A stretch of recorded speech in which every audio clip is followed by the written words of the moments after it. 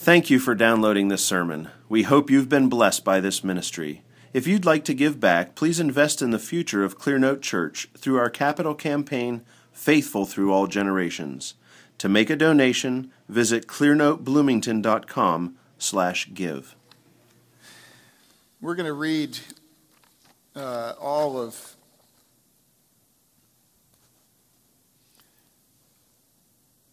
of Genesis 2, although our sermon is going to focus on verses 4 to 17.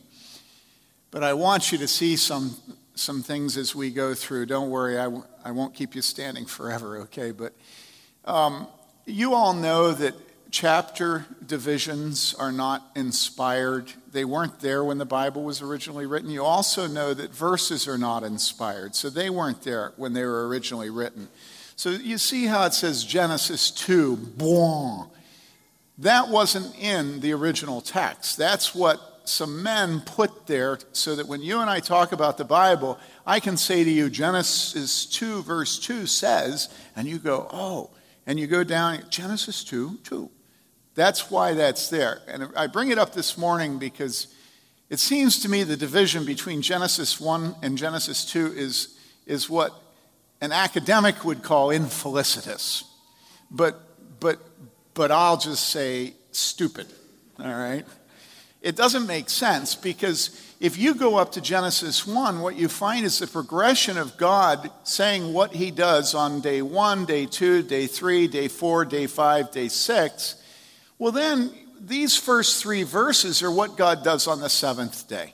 And so they really make sense to go above rather than below. And you'll see this when we get to verse 4, all right? But let me read first the first 3 verses. Thus the heavens and the earth were completed and all their hosts. By the 7th day, God completed his work which he had done, and he rested on the 7th day. And this is what Jody, Pastor Killingsworth, preached on last week. We'll return to it. Jody will preach on it again. He's going to take 2 Sundays for that. And he rested on the 7th day from all his work which he had done. Then God blessed the 7th day and sanctified it, because in it he rested from all his work which God had created and made. This is the account of the heavens and the earth when they were created in the day the Lord God made earth and heaven. So if you think of this text as being what do they call it, a seesaw, and it has something it rests on where more weight on this side or more weight on this side. Verse 4 is the seesaw of this text, all right? Because what do you see when you go to verse 4 is, this is the account of the heavens and the earth. It reminds you of a wedding where in the wedding it says, dearly beloved, now answer these questions. Will you have this woman to be your wedded wife to have and to hold from this day forward, for better, for worse, for richer, for poorer? And she says, I will. And then a few minutes later, what happens? Do you take this woman to be your wedded wife? And you're sitting there and you're going, we just did that. That's this pivot point of verse 4. We just did this. This is the account of the heavens and the earth when they were created. We just did this, right? And so what you should be thinking is, God's going to now go back and he's going to rehearse what he just said. He's going to rehearse it. Now, the question is, why is he going to rehearse it? Why? All right, let's keep going. This is the account of the heavens and the earth when they were created, in the day that the Lord God made earth and heaven. Now, no shrub of the field was yet in the earth, and no plant of the field had yet sprouted, for the Lord God had not sent rain upon the earth, and there was no man to cultivate the ground. But a mist used to rise from the earth and water the whole surface of the ground. Then the Lord God formed man of dust from the ground and breathed into his nostrils the breath of life, and man became a living being. The Lord God planted a garden toward the east in Eden, and there he placed the man whom he had formed. Out of the ground the Lord God caused to grow every tree that is pleasing to the sight and good for food, the tree of life also in the midst of the garden, and the tree of the knowledge of good and evil. Now a river flowed out of Eden to water the garden, and from there it divided and became 4 rivers. The name of the first is Pishon. It flows around the whole land of Havilah, where there is gold. The gold of that land is good. The bdellium and the onyx stone are there. The name of the second river is Gihon. It flows around the whole land of Cush. The name of the third river is Tigris. It flows east of Assyria. And the fourth river is the Euphrates. And the Lord God took the man and put him into the Garden of Eden to cultivate it and keep it. The Lord God commanded the man, saying, "From any tree of the garden you may eat freely, but from the tree of the knowledge of good and evil you shall not eat, for in the day that you eat from it, you will surely die." Then the Lord God said, "It is not good for the man to be alone. I will make him a helper suitable for him." Out of the ground, the Lord God, and now we'll stop and you may be seated. This is the word of the Lord. All right, so the pivot point is verse 4. This is the account of the heavens and the earth when they were created in the day that the Lord God made heaven and earth. So we've gotten to the end of day 7, and now God goes back and he recapitulates. Isn't that a wonderful word? Every time I say it, it makes me feel like I have a doctorate. Recapitulation. Recapitulate. That's 6 syllables. Recapitulation, all right? So God goes back and he rehearses. He goes over again, reiterates what he said. Now we come to verse 5, and it's an interesting verse because if you look at verse 5, it says this. It says, "Now no shrub of the field was yet in the earth, and no plant of the field had yet sprouted." What is sprouting? Sprouting is fertility. Sprouting is fruitfulness. Sprouting is regeneration. And so apparently up to this point, the earth is not fruitful. Now, why is the earth not yet fruitful? Why do we not yet have shrubs of the field and plants of the field and sprouting? Well, it goes on and says, for the Lord God had not sent rain upon the earth, and there was no man to cultivate the ground. And then a subheading explaining about the rain. Yes, there was humidity, because it says in verse 6, but a mist used to rise from the earth and water the whole surface of the ground. So it's like in the morning where you have the dew. Not the hairdo, but the dew. And so there was humidity, there was water, but there hadn't been rain yet. But you know that that's subordinate to the other thing that's said, right? The other thing that's said is what? It says, and there was no man to cultivate the ground. Now you're beginning to feel where we're headed in chapter 2. Now you're beginning to feel why it reiterates what it said in chapter 1. Because now God's creative action and his word, his speaking, is going to be focused on man. Now why? Well, because the point of Scripture is to make you understand your life. Without Scripture, you're ignorant. You don't know yourself without the Bible. The point of Scripture is to make you understand yourself. Now, what do I mean by this? Well, if you go to the beginning of the next chapter of the Bible, it's the account of what? And there we read what? The next chapter begins with this. Excuse me a second. Well, let me read it from a real Bible. The next chapter begins, chapter 3. Now, the serpent was more crafty than any beast of the field. So what do you know is coming? What you know is coming is that the next section is going to be the fall. We're not talking autumn here. Pretty leaves. We're talking when man sins. And you can't begin to understand yourself and your mind and your heart until you know about the fall. You can't begin to... In fact, the great mathematician, French mathematician, philosopher, Pascal, he says this. He says, without this, we cannot understand ourselves. He's referring to the fall. He talks about how, and we'll come back to this in a few weeks, but he talks about how scandalous the fall is to us, because the fall is the doctrine of Scripture that teaches us that because of Adam's sin, you and I die. In the early colonial times, they had a little book of poetry that taught them their letters. And the first letter, A, was taught, in Adam's fall, we sinned all. And so back then, it used to be that you could use the lessons of the intellect to teach the lessons of God.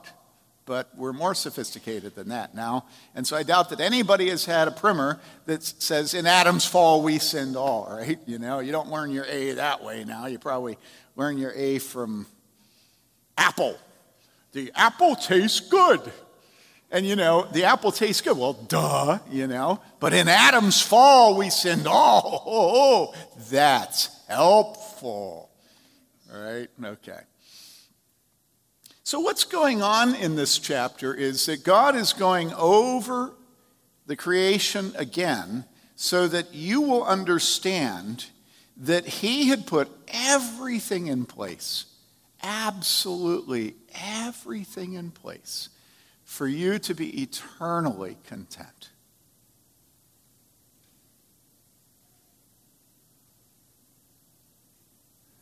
For you never to be lonely. For you never to be envious. For you never to be afraid about whether you're going to make a sale today. Last night I was reading about a restaurant just opened in New York City, and it was some famous Japanese chef who got I forget how many stars, maybe 27 Michelin stars, I think it was. And now he's opening another restaurant, and it's in the basement of a very famous art gallery owner, art dealer. And so it's like baby restaurant from mama restaurant, but it's the same chef. And the thing that distinguishes the two is one's in a basement and the other one isn't. But the other thing that distinguishes it is that the tasting menu in the basement of the art gallery is only $250 per person, whereas the one at the mama restaurant is $500 per person.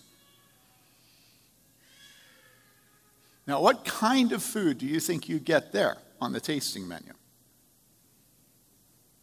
I don't have confidence in it because in the article they were talking about how they very much were focused on having dishes that didn't have too many calories. And in my experience, the things that make me get heavier are always the things that taste better.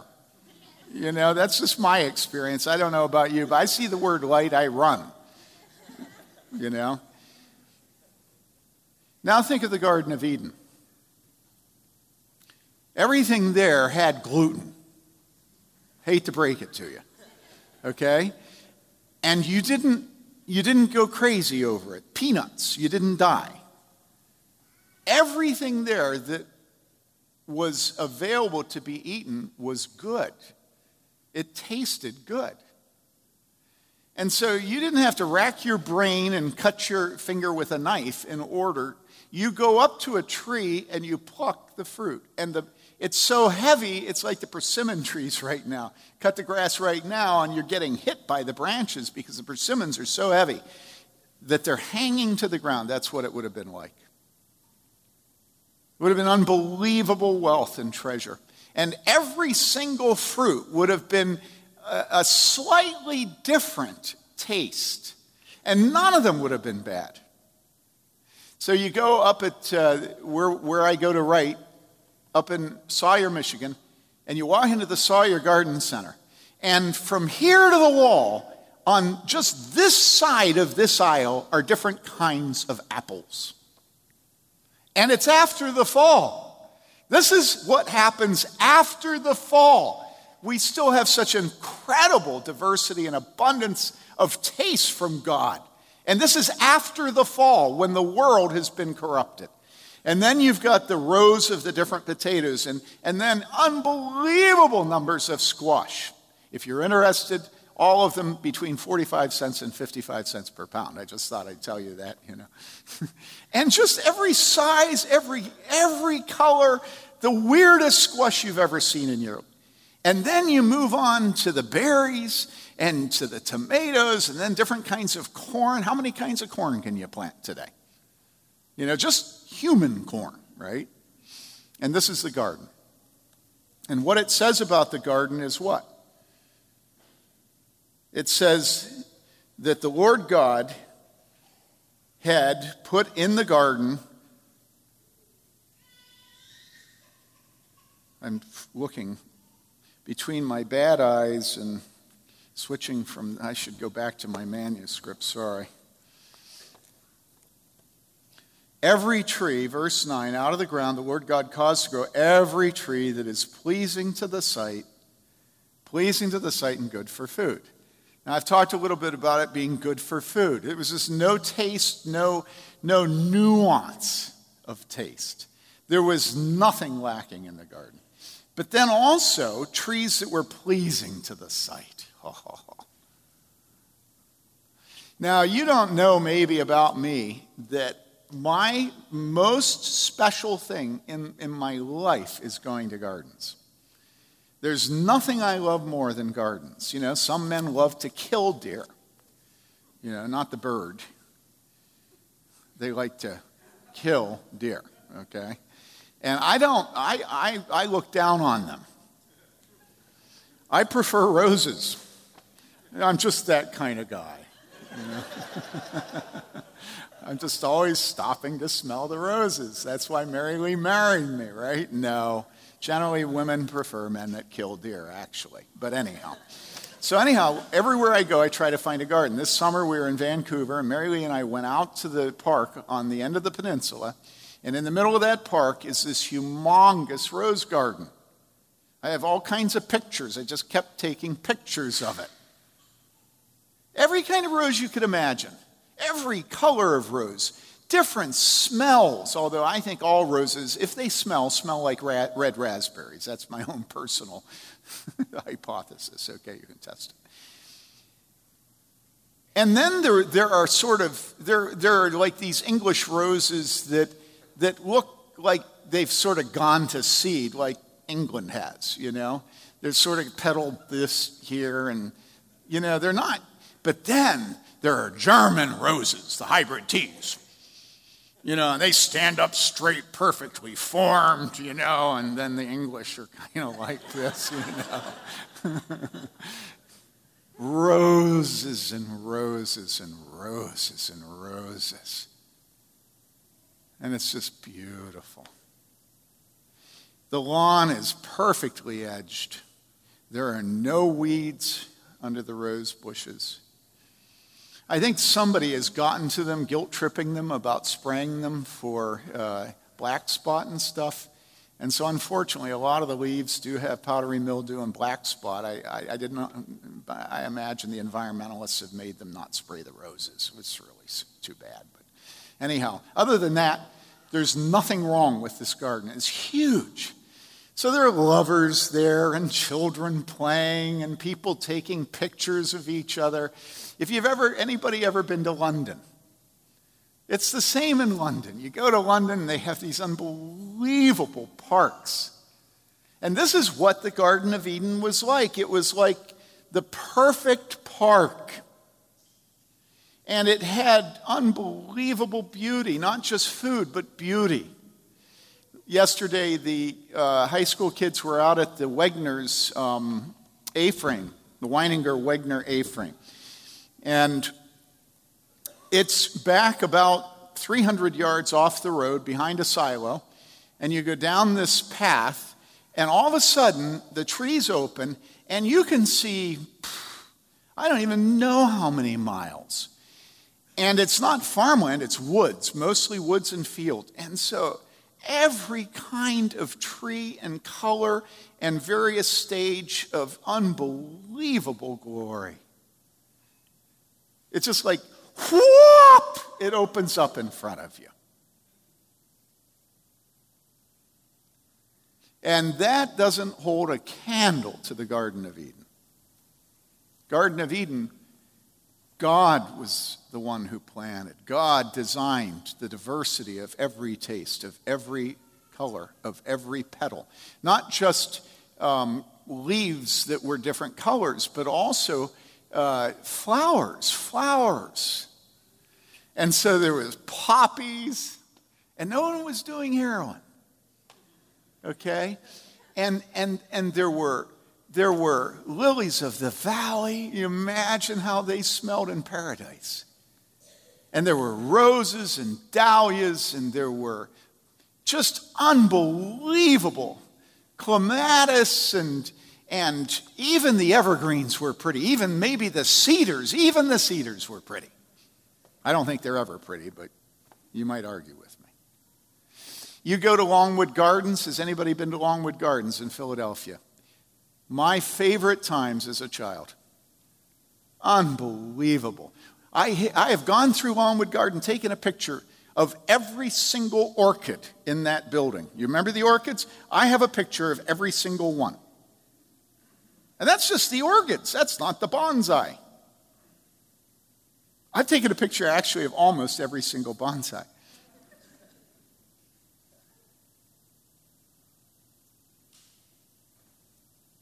And this is the Garden of Eden.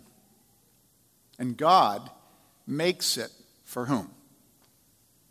For the animals, right? Because that's what the evolutionists have told you. You're an animal, right? You're a human being.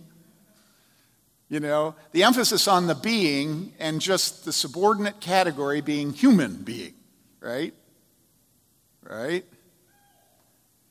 So was the garden for the human beings? Was that who the garden was for? No. The garden was for man.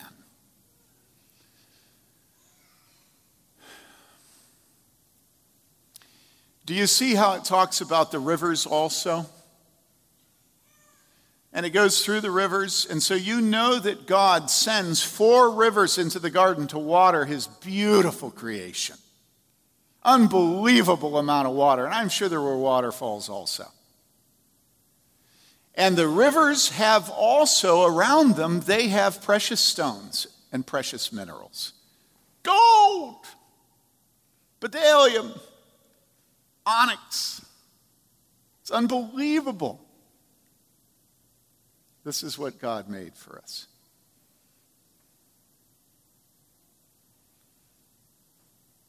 Go back up one, please. Do you remember what is coming? Do you remember that chapter 3 begins with the account of the fall? You remember that? The reason this is here is so you're introduced to God's provision for you in the Garden of Eden, so that you know that God had not left anything undone. He was not upstairs still wrapping any presents. It was done. Okay?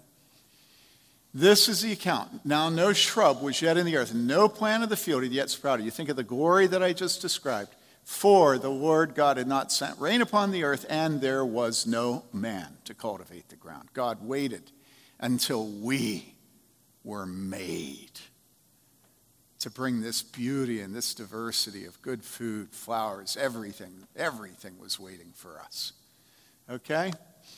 And it says in verse 7, then the Lord God formed man of dust from the ground. All is ready. It's Christmas morning. It's the meal. It's the candy. And tell me there's going to be candy in heaven, you stingy mothers. Sugar, sugar, sugar, sugar, sugar, sugar, sugar. All right. The men are laughing, but the wives aren't. Okay. All right. Then the Lord God formed man of the dust from the ground. Now here is something very interesting. Do you see something in that verse you've never seen before up until now? We've been reading through the first verses of Scripture, the beginning, and there's something in that verse you've never seen before. What is it? Come on. What is it? Huh? Do you see the word in all caps? Well, you don't, Esther, but listen. In that verse, it says, then the Lord God, and for the first time ever, we have L-O-R-D in all caps, okay? It's never been there before. Up until now, it has not existed. What is going on there? Well, what's going on there is that all of a sudden God is signaling to you as you read his word that he is the God that made these things, that it's not Krishna, it's not Buddha, it's not Allah, it is not Dagon or Moloch, it is not Baal, it is not any god of any history of man, but God. And the way he signals who he is he uses this word Lord. Now, fasten your safety belt because I'm going to get complex. I'm going to get complicated. And I imagine if you don't know English as your native language, it's going to get more difficult for you. But be patient, okay? Because what we're going to try to do is in English, we're going to try to explain what's going on in Hebrew. This word Lord is a circumlocution. Now, I can ask our high school students right now, what is a circumlocution? Where's a high school student? Yeah, come on, Clinton. Tell us, what is a circumlocution?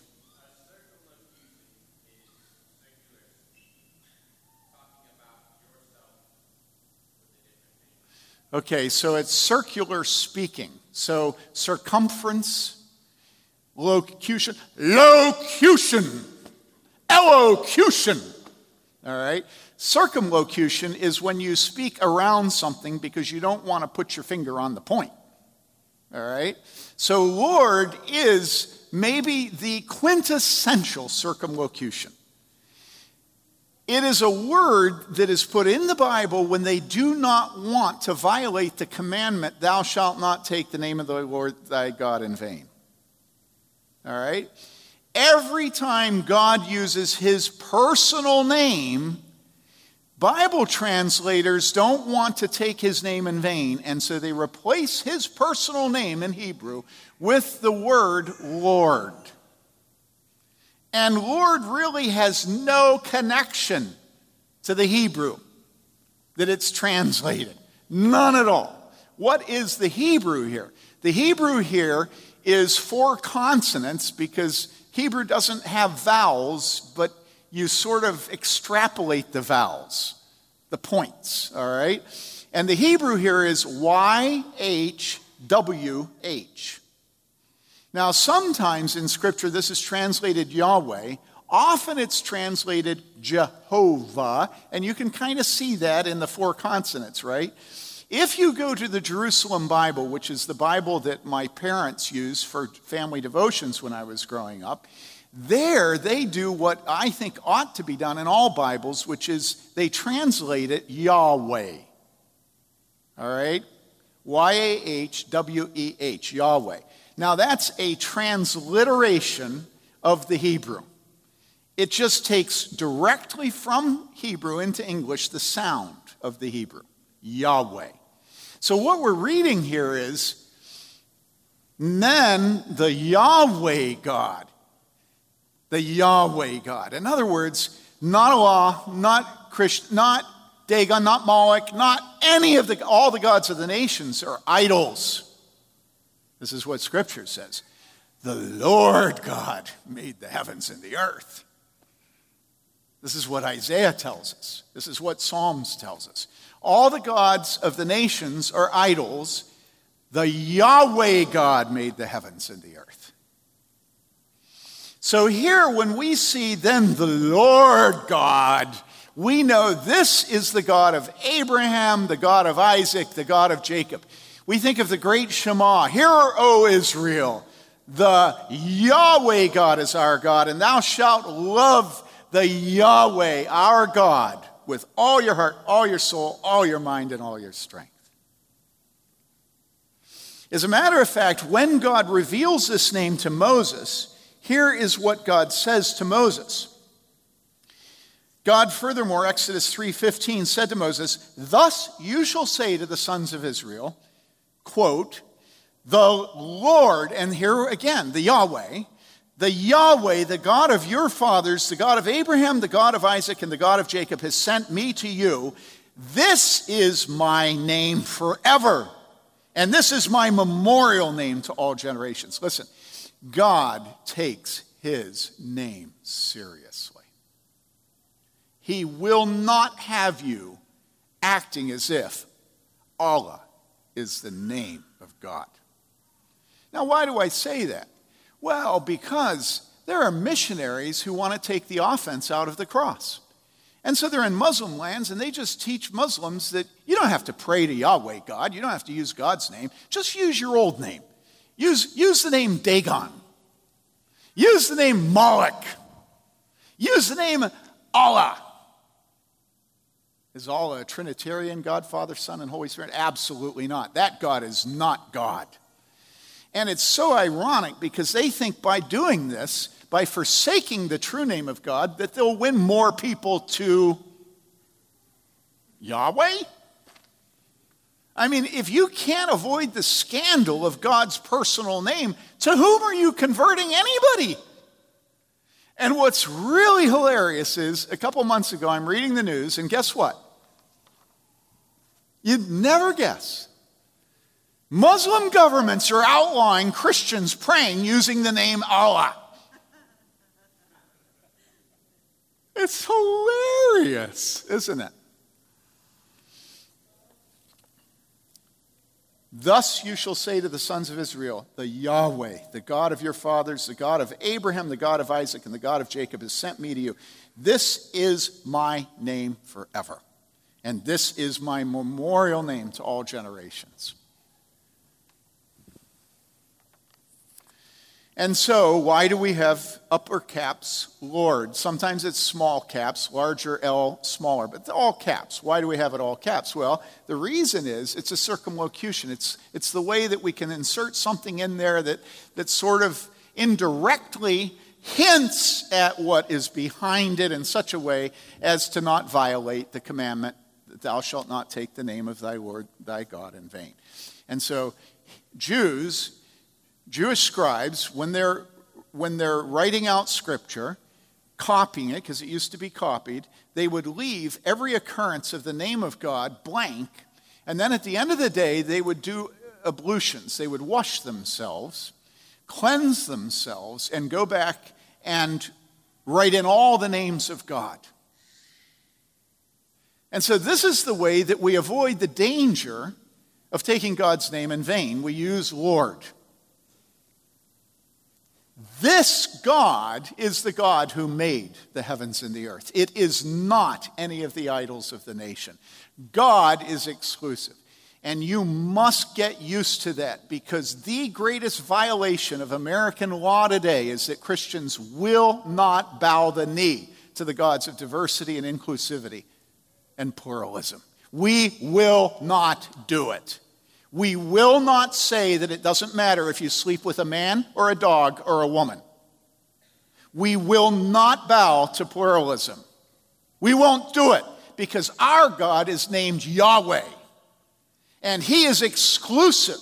He will not tolerate the gods of the nations. And he will not tolerate people who claim to worship him and use the name Allah, use the name Moloch, use the name Dagon, who will not use the name Yahweh. We know our God. He is the only God. The only God. And so when the Apostle Paul goes into the most sophisticated city the world has ever known, if there was ever a time for him to show his tolerance, it was in Athens. And he goes into Athens, and what does he say? He proclaims Yahweh, and he says to the Athenian philosophers, the uber sophisticates in all human history, he says to them, this is the God who made you and all things. He appointed the boundaries of every nation, and in him we live and move and have our being. Now that's the gospel. No man cometh unto the Father but by him. There's only one God that has the beloved, only begotten Son, Jesus Christ. And here he is, then the Lord God. Just like Paul said, in him we live and move and have our being. Now, you think you're done with the complicated stuff, but not yet, okay? Then the Lord God formed. Now, what's that word formed? Well, that word formed is the same word that's used in other places in Scripture to refer to the work of a potter who is throwing a pot. All right? So, for instance, if we go to, give me a second here.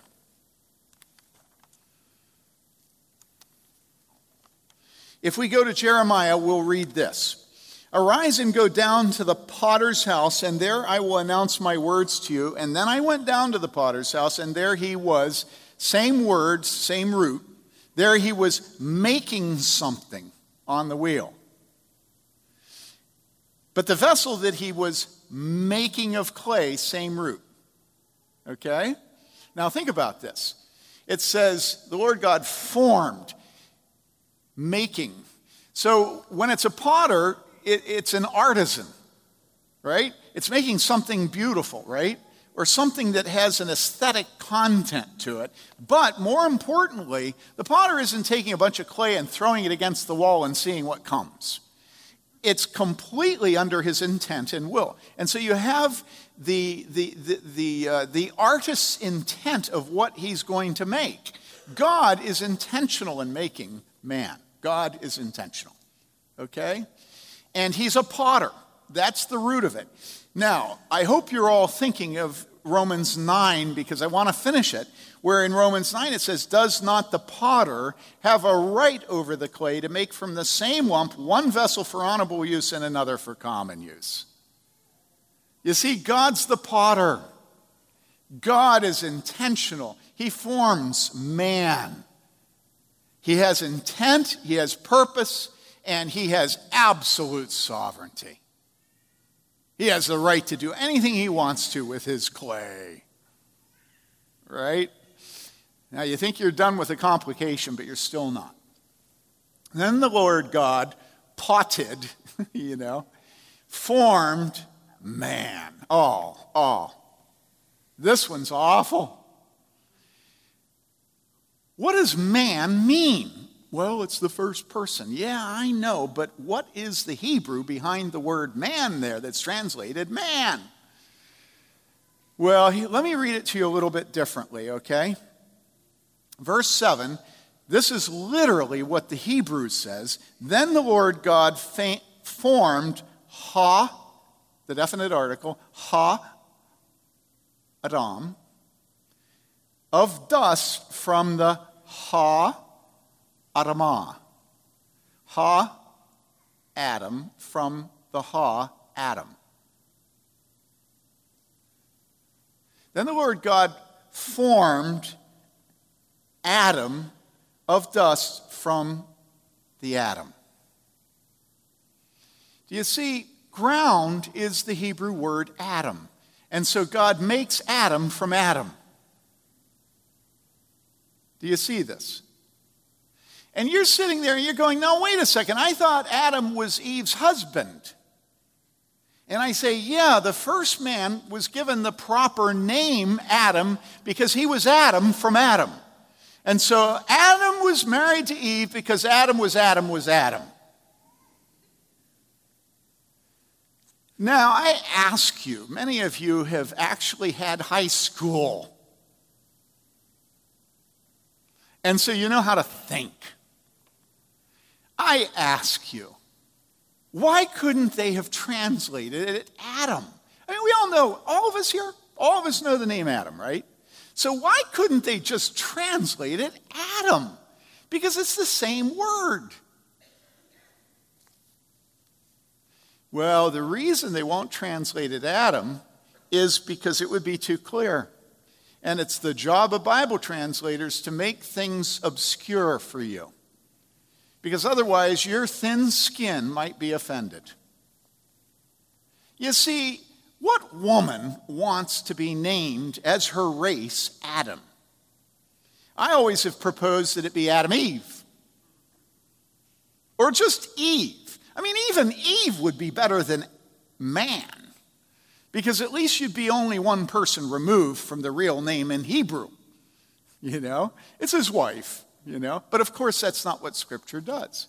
Scripture names the man by the name of the ground, the dirt. So really, what it could say is, then the Lord God formed dirt of dust from the dirt and breathed into dirt's nostrils. So you think, okay, well then how do we know whether we're talking about the race of man, then God formed man, or whether we're talking about the specific man, Adam, who's married to Eve? How do we know which is which in Hebrew? The answer is you have no clue. You do it by context. And so when you see the word Adam with a capital A in the Bible, that refers to the man. And when you see Adam with a small a, that refers to the race. It's pretty simple. Be honest. So I asked them when they were starting to hack up the RSV to produce the ESV. And I was talking to bright people even with PhDs. And I was saying to them, look, nobody wants to have people called men anymore. They want it to be human beings or persons or, but the Bible names the race by the first man. And so why don't you use a transliteration of the Hebrew and have it be lowercase when it's the race, Adam, and uppercase when it's the man, Adam? But they wouldn't do it. Why? I mean, you all understand this, right? It's pretty clear. It's the word Adam. And of course, the problem is that, remember how I tell you postmodernity hates specificity, it hates distinctions? And the distinction that it hates more than any other distinction is the sexual distinction. It wants to have 50 shades, polymorphous perversity. It wants to have men in men's bodies desiring to be in a woman's body, still desiring to be a man. And women in man's bodies desiring to be a man, desiring to have a woman's body in which she could masquerade as, and genders. Make your decision where on the continuum you want to be, and that's your place, I like roses. And I look down on men that hunt deer.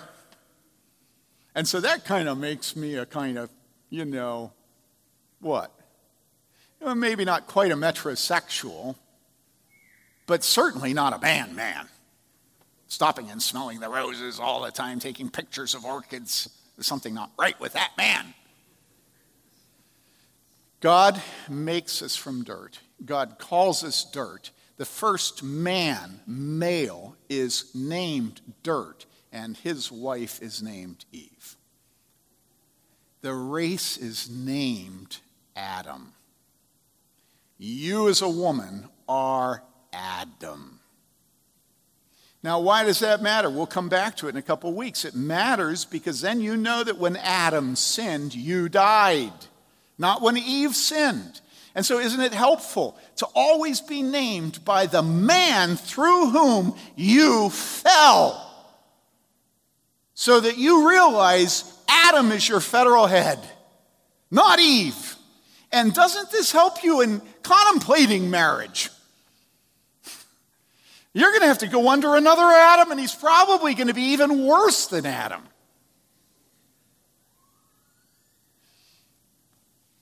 Then the Lord, Yahweh God, formed dirt of dust from the dirt and breathed into his nostrils the breath of life. And man became a living being. Breathed, inspired. God breathed life into us. Doesn't say that about any animal. And you say to me, well, we still are animals. And I say, you know something? If you read what Martin Luther has to say about us, he admits we're animals. I was preparing to preach this morning. I was back there by John Crum, You know, my dear, dear brother John Crum, and I just had to share with him. I had him read what Luther says at this text this morning. You know what Luther says? Luther is trying to explain the fact that really you and I are animals. That in every way we're animals. And I'm not going to get real specific here, but he does get specific. And I'm going to save you from the things that are more embarrassing that he actually writes in his commentary on this text. It's like, whoo, my hair is looking like Ben Crumb's, you know.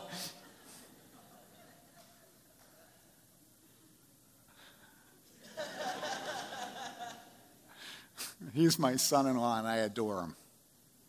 So anyhow, and that shows I'm metrosexual again. Who would ever say they adore another man? But anyhow.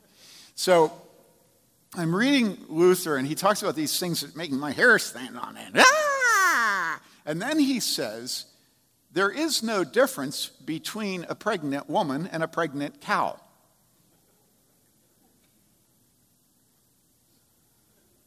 Now that makes me friends with all the women here, right?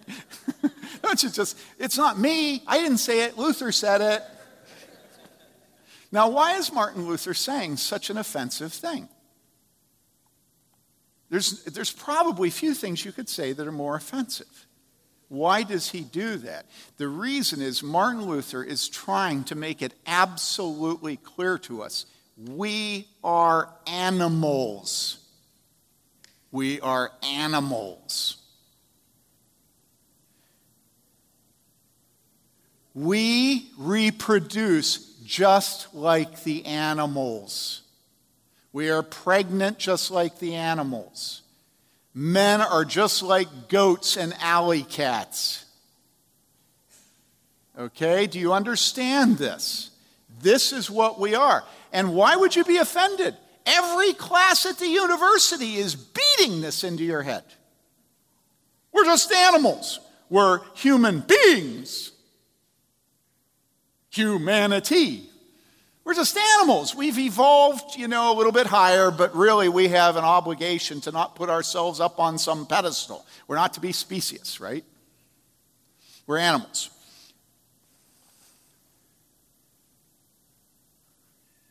In fact, God makes it clear to us because he calls us dirt, which is what the word means in Hebrew, Adam. You're dirt, okay? But, breathed into his nostrils the breath of life, and man became a living being. And so this is why Scripture says that we're a little lower than the angels. We bear the image and likeness of God. We are the only animal that God has breathed his breath into. We're infinitely different than animals. The minute we, by faith, see God breathed into our lips, he gave us the breath of life and made us living beings. And if you follow that construction that is there behind breathing into us and making us a living being, you will find it used in other places. For instance, in Job 10, verse 9, remember now that you have made me as clay, okay, dirt, Adam, and would you turn me into dust again? And yet, then we go and we read God speaking this way, also in Job 32:8, but it is a spirit in Adam. It's translated man, but it's Adam. But it is a spirit in Adam, and the breath of the Almighty gives them understanding. And so the reason that you and I have the ability of understanding spiritual things, the reason that we're able to hear the proclamation of God's word, is because he has given us the breath of the Almighty. And then we read in Proverbs 20:27, the spirit of man, again Adam, is the lamp of the Lord. The spirit of man is the lamp of the Lord, searching all the innermost parts of his being. And so here we see that it's our conscience. It's our knowledge of our sin. It's this spirit that he gives us is is what makes us know to wear clothes. You know, down on Rockport Road, there are people that have been so incredibly stupefied that they go around naked. It's a nudist colony. What is wrong with them? Don't they know the Spirit of God in their hearts that the fall has happened, and so we cover ourselves? Even Adam and Eve knew that. But they think that they can live before the fall. And you go down there and it's like, ah! You go, ah! Don't they know what they look like? But they don't. They've stupefied themselves. This is why you wear clothes. Because you have the breath of God. You have a conscience and you know that shame and nakedness go together. You're not to look on the nakedness of your Father. You're not to look at the nakedness of women on the internet.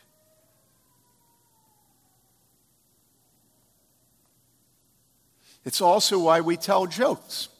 You know how people that don't like jokes have an attitude of superiority? You ever notice that? They're so disgusting.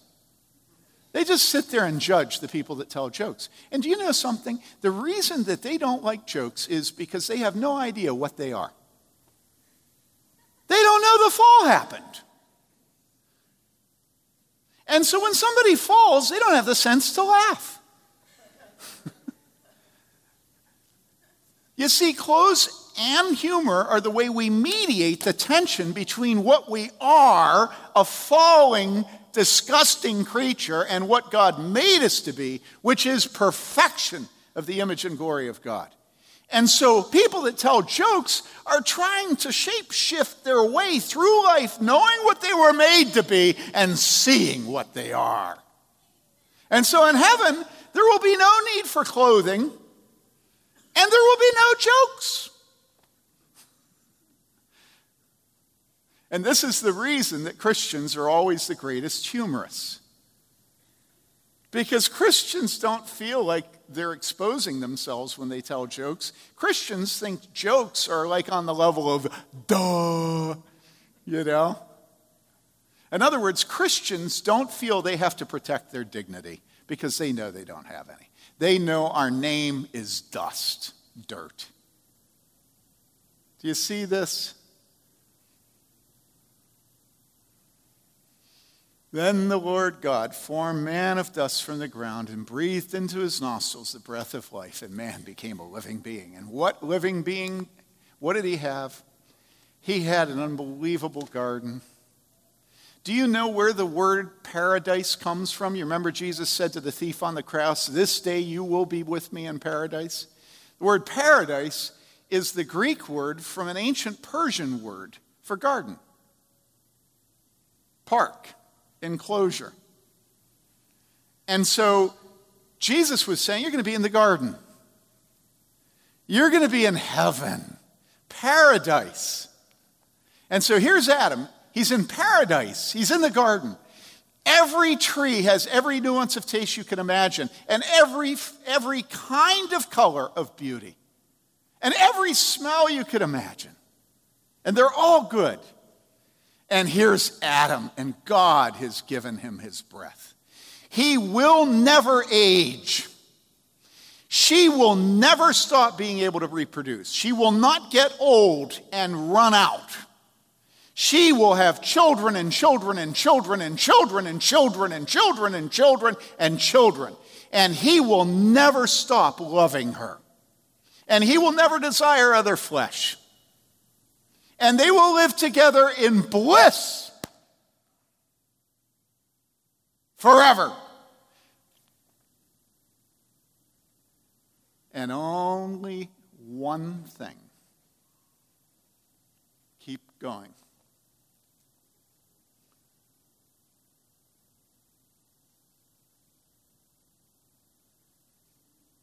Out of the ground the Lord God caused to grow every tree that is pleasing to the sight and good for food, the tree of life also in the midst of the garden, and the tree of the knowledge of good and evil. And we'll come to this in a little while. But God only said no to one thing. And that was the tree of the knowledge of good and evil.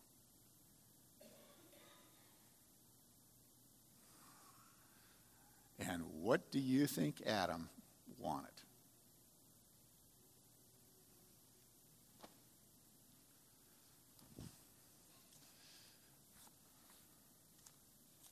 He wanted the one thing he couldn't have.